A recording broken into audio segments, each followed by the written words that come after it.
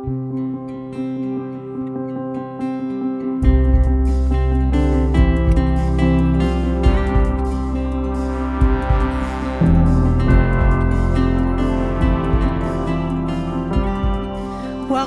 You're listening to the RPC Sermons podcast.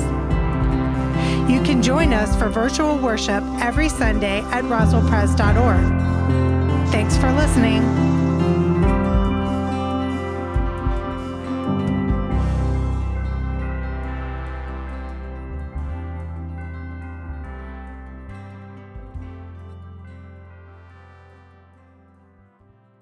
Well, again, welcome to Roswell Presbyterian Church. We're so glad you chose to be in worship with us today. I hope you took advantage of that extra hour of sleep that we had last night. Or if you're like me, it gets time to go to bed, and you're like, well, I can stay up an extra hour and watch sports highlights, But it's great to see you in worship. As we approach the holidays, one of the things I want you to know about is a service of healing and wholeness during this time of Thanksgiving and Easter and Advent. Oftentimes this is a time that brings up a lot of emotions for folks, of grief, of sadness, of loss. And so Scott Weimer is going to be preaching on November 15th at 7 p.m. in the sanctuary. If you, or maybe somebody you know, could use a worship service, a time to come together and just lay your heart before the Lord, receive comfort, healing, and restoration, we want you and your friends and community to come and be a part of that on November 15th at 7 p.m. Well, today's the last Sunday in our family meeting sermon series. We're all a part of families. Families we're born into and families we choose. And families have to discuss the important practical matters of what it means to be a family. And for the past few weeks, we've been discussing what it means to financially contribute, to commit to contribute to the mission and ministry here at Roswell Presbyterian Church in 2023. If you didn't have a chance to yet turn in your commitment cards, I titled this sermon, A Family of Second Chances. And coincidentally, I don't know how that happened. And you can always commit to give. You can do it online. There's commitment cards out in the outside these doors out here. But the passage I've chosen for today is one of my favorites in Scripture. It's Colossians 3, verses 12 through 17. So let's open our eyes, our ears, and our hearts for the word of the Lord. As God's chosen ones, holy and beloved, clothe yourselves with compassion, kindness, humility, meekness, and patience. Bear with one another, and if anyone has a complaint against another, forgive each other. Just as the Lord has forgiven you, so you also must forgive. Above all, clothe yourselves with love, which binds everything together in perfect harmony. And let the peace of Christ rule in your hearts, to which indeed you are called in the one body. And be thankful. Let the word of Christ dwell in you richly. Teach and admonish one another in all wisdom, and with gratitude in your hearts, sing psalms, hymns, and spiritual songs to God. And whatever you do, in word or deed, do everything in the name of the Lord Jesus, giving thanks to God the Father through him. This is the word of the Lord. Thanks be to God. Let's pray. Gracious and loving God, we ask the next few moments you might be our teacher, that you might speak a word to our hearts that only you can speak, that you might inspire us to be a community, a family of faith of second chances. For, Lord, that is a God we worship, the God of second chances. Now may the words of my mouth and the meditations of our hearts be pleasing in your sight, our rock and our Redeemer. Amen. There are times we all could use a second chance. Amen. Last spring, I was coming to the church for our noon Good Friday service. And Good Friday kicks off Easter weekend. And as I was driving on 400, I was kind of just thinking a lot and immersed in thinking about that day's homily. A homily is a shorter sermon. And on Good Friday, it really wrestled with difficult subjects that take kind of a sensitive, deft touch. Things like sin and repentance, our mortality, the problem of evil. And as I'm merging into traffic, I look over my shoulder to make sure no one's in my blind spot. And right after I cross the middle lane, as I'm looking back, I turn forward, and the person in front of me slams on her brakes. Now, you may have heard of cars going 0 to 60 in 5 seconds. We went 60 to 0 in like half a second. And of course, I run into the back of her car. And the person behind me runs into me. And the person behind them runs into them. Luckily, no one was injured, but all told, there were 6 cars on the side of the road. And the worst thing is I know it's my fault. And I thought, wow, Good Friday is a time for repentance. And I must tell you, on the way, the rest of the way to the church, I repented. God, why did I have to change lanes at that moment? Lord, why me? Why did she slam on her brakes in front of me? God, if I could only have a second chance, I would pay more close attention. All I want is a second chance. Like we all identify, we all want a second chance. A second chance not to yell at our kids. A second chance to go through college again. Lately, a second chance not to invest in that stock. Second chance not to argue with our spouse over nothing. A second chance to make a commitment to 2023 to RPC's mission budget. We all want a second chance. And the good news is the Apostle Paul, talking about the Christian community, says this is a community of faith, a community of second chances. And in today's passage, he lays out several key characteristics or habits or ways of being in the world, full of second chances. When it comes to second chances, Paul begins by reminding us who identifies us. Paul says, as God's chosen ones, holy and beloved, clothe yourselves with compassion, kindness, humility, meekness, and patience. Paul says this is what you should be. This is what the Christian community should look like as God's chosen ones, holy and beloved. You are chosen. You are holy. You are beloved. You didn't choose yourself, though. God chose you. You don't make yourself holy by your own moral effort. No, God makes you holy. And God is the one who calls you beloved. Let me give you a little spiritual principle that's you can just kind of keep in your back pocket. Listen to this, okay? An indicative always precedes an imperative. In Scripture, an indicative always precedes an imperative. What does that mean? For some of us who are a little rusty with our high school English, I went and looked up the word indicative. And an indicative case means denoting a mood of verbs expressing simple statement of a fact. An indicative is a statement of fact before the verb comes along. And the fact here is that God defines you before you ever have to do anything. You have been chosen, holy, and beloved. And then there's the imperative, now go act like it. You've been chosen, but now go and do and live in response to this new identity you have in Jesus Christ. And we are a community of second chances. That's who God says we are. Okay, let me give you an example. Have you ever noticed this recent phenomenon in professional sports? That now in drafts, that the kids, they're getting younger and younger. Like oftentimes, they've spent no time in college, maybe 1 year or 2 years, and then they come out. These kids are 19 and 20-year-olds. And they get drafted. And their lives totally change. But there's a lot of things that don't change. They totally change that they make a lot more money. They have a lot more fame. They have a place of work that they have to go. They have to travel. These things change. But guess what doesn't change?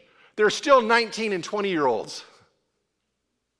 And so one of the things you'll see is coaches and general managers, they'll say this to these 19 and 20-year-olds. They'll say, you are a role model, a professional athlete. You are now a representative of our team and our organization. Now go live like it.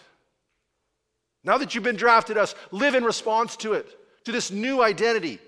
And Paul is saying, you have been drafted by God. Now go and live like it.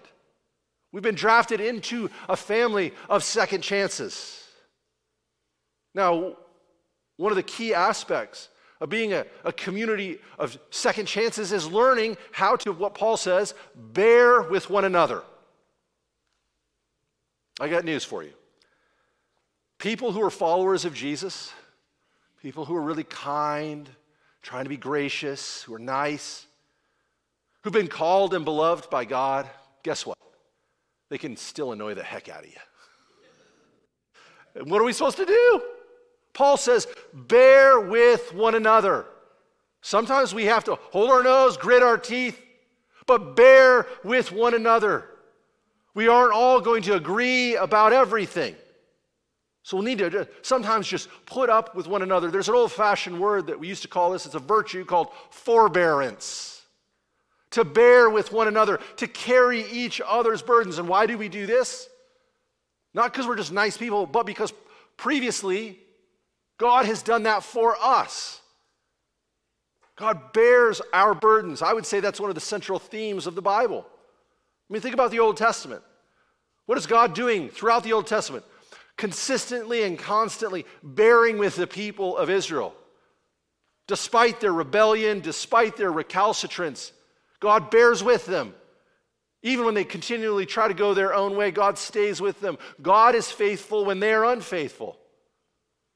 The story stays the same in the New Testament. What does Jesus do? Jesus bears the burdens of the disciples, bears the burdens of his enemies, and then Jesus pays the ultimate price by bearing the burdens of the world. So since God has bared with us, now you, Paul says, bear with one another. It's no accident that Colossians 3 is a real popular passage to include at weddings.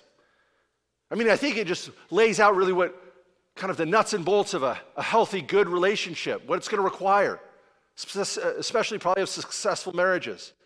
I mean, you know the story, right? A couple starts dating, they fall madly in love, they get engaged, they begin to dream of a beautiful life together, they get married, they go on their honeymoon, and then the honeymoon ends.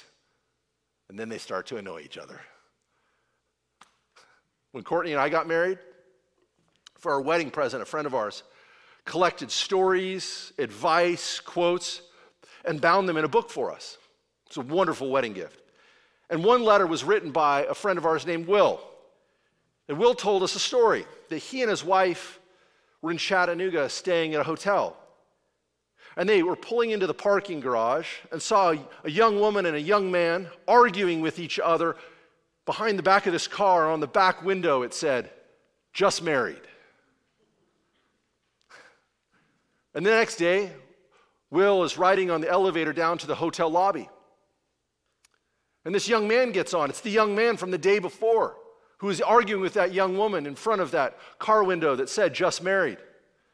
And so Will turns to him and says, "So y'all are newlyweds?" The guy says, "No, we were married yesterday."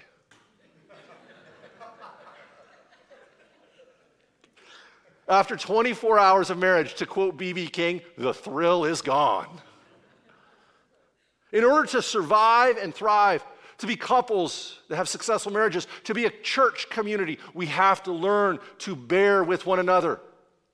I recently read an essay by this woman. It was titled "Marrying Libraries." She and her husband are both writers, and so they have large, extensive libraries full of books. And inevitably, when they got married, they had all these duplicate books. And she said that keeping their marriage vows was no problem.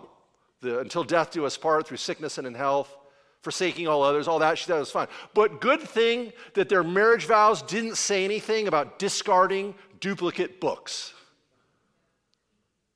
Then she said 5 years goes by. And finally, they realize they have too many books for their small house. And they kind of come up with a complicated strategy of which books to give away. They keep the hardbound books, and they give away the softbound. They keep books with inscriptions or any special writing in them, and they keep the books that are autographed. And they both, she talks quite eloquently about them both having to give up what they really valued for the betterment and for the best thing for their relationship. And she says this, My books and his books had become our books. We were finally married. When giving away their beloved books, they had to learn to bear with one another. And part of learning to bear with one another is, to quote Elsa from Frozen, to let it go. Right? If anyone has a complaint against another, Paul says, forgive each other. To forgive is to let go. To let it go. Do you have trouble letting offenses go? I have to really work hard at it. And, when I was in high school, I thought it was a virtue to dream up ways that I could get back at people that offended me or teased me. One day I'm going to be so famous, you're going to regret not dating me. I kept that mental checklist. Then I saw Michael Jordan at the his Hall of Fame speech. At the induction ceremonies, most athletes, when they get up, they use it as an opportunity to show gratitude, to express thanks for all the people that helped them along the way to become great, to become excellent, to make it into the Hall of Fame. Not so with Jordan. He took it as an opportunity to go through a list of all the people that were obstacles or challenged him or offended him along his way. He gets back at his high school coach who cut him from the freshman basketball team. He gets at his college coach, NBA coaches. He even goes after his own dad, who he says preferred his older brother to him. It was funny, the week after, sports writers across America were like, yo, Mike, get over it. Let it go. Let it go. By you complaining and having vengeance and bitterness towards it, it just makes you look so small. And you're the greatest basketball player in the world. Michael should have been reading more Oscar Wilde. Forgive your enemies. Nothing annoys them as much. Letting things go is part of being a community of second chances. And so Paul says the key is, what is the key? He says, who rules your heart? In verse 15, he says, let the peace of Christ rule in your hearts. This word peace there in Greek is eirene. It's where we get the word irenic. And in chapter 1 of Colossians, Paul lays out kind of the heartbeat of how you can let peace rule in your heart. He says, for in him, or in Christ, all the fullness of God was pleased to dwell. And through him, God was pleased to reconcile to himself, what? All things, whether on earth or in heaven, by making peace through the blood of his cross. Saying, let this truth, this good news rule in your hearts that all things have been reconciled in Christ. Notice there the indicative of what God has done in Jesus Christ, and then the imperative about how we are to respond to that, to make a community of second chances. The more that we can make this reality a part of our community, a part of our lives, guess what it's going to lead to? What Paul says. He says, and be thankful. It's really hard hating people when you're busy giving God thanks for them. I know I've told you guys this before, but I've got this little game I do with myself. Lord, thank you for so-and-so, insert name. Thank you so much for them teaching me patience. Lord, thank you so much for insert name, no one in this room, for offending me. Now I can get the opportunity to practice grace. Lord, thank you so much for this moment of conflict. Now I have to work on experiencing peace that you offer in Jesus Christ. And just in case any of us are trying to weasel out of Paul's instructions, he sums it up with beautiful words. And whatever you do, in word or deed, do everything in the name of the Lord Jesus, giving thanks to God the Father through him. I thank God for second chances. I thank God that the state of Georgia Driver Services believes in second chances too. They have a program where you can take an online class. It's 3 hours, a bunch of different modules on YouTube. And then at the end, you take a test. And if you pass the test, they wipe your record clean.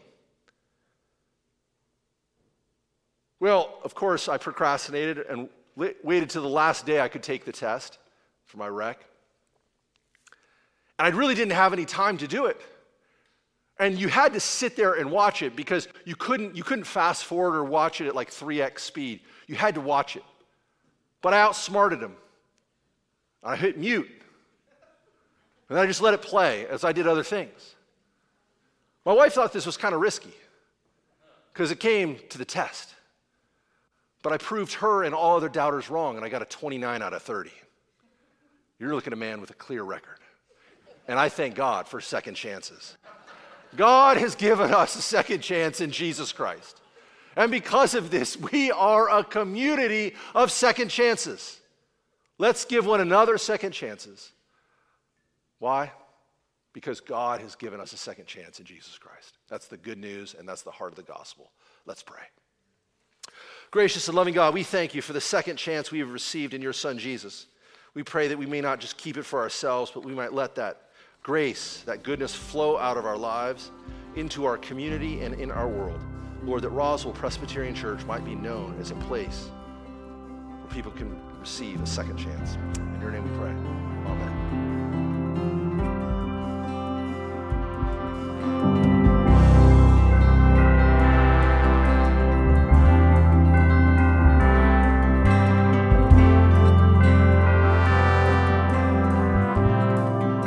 You've been listening to the RPC Sermons podcast. Please let us know you're here by visiting roswellpres.org and signing our digital friendship register. May the grace and love of God be with you today and throughout the rest of your week. Thanks for listening.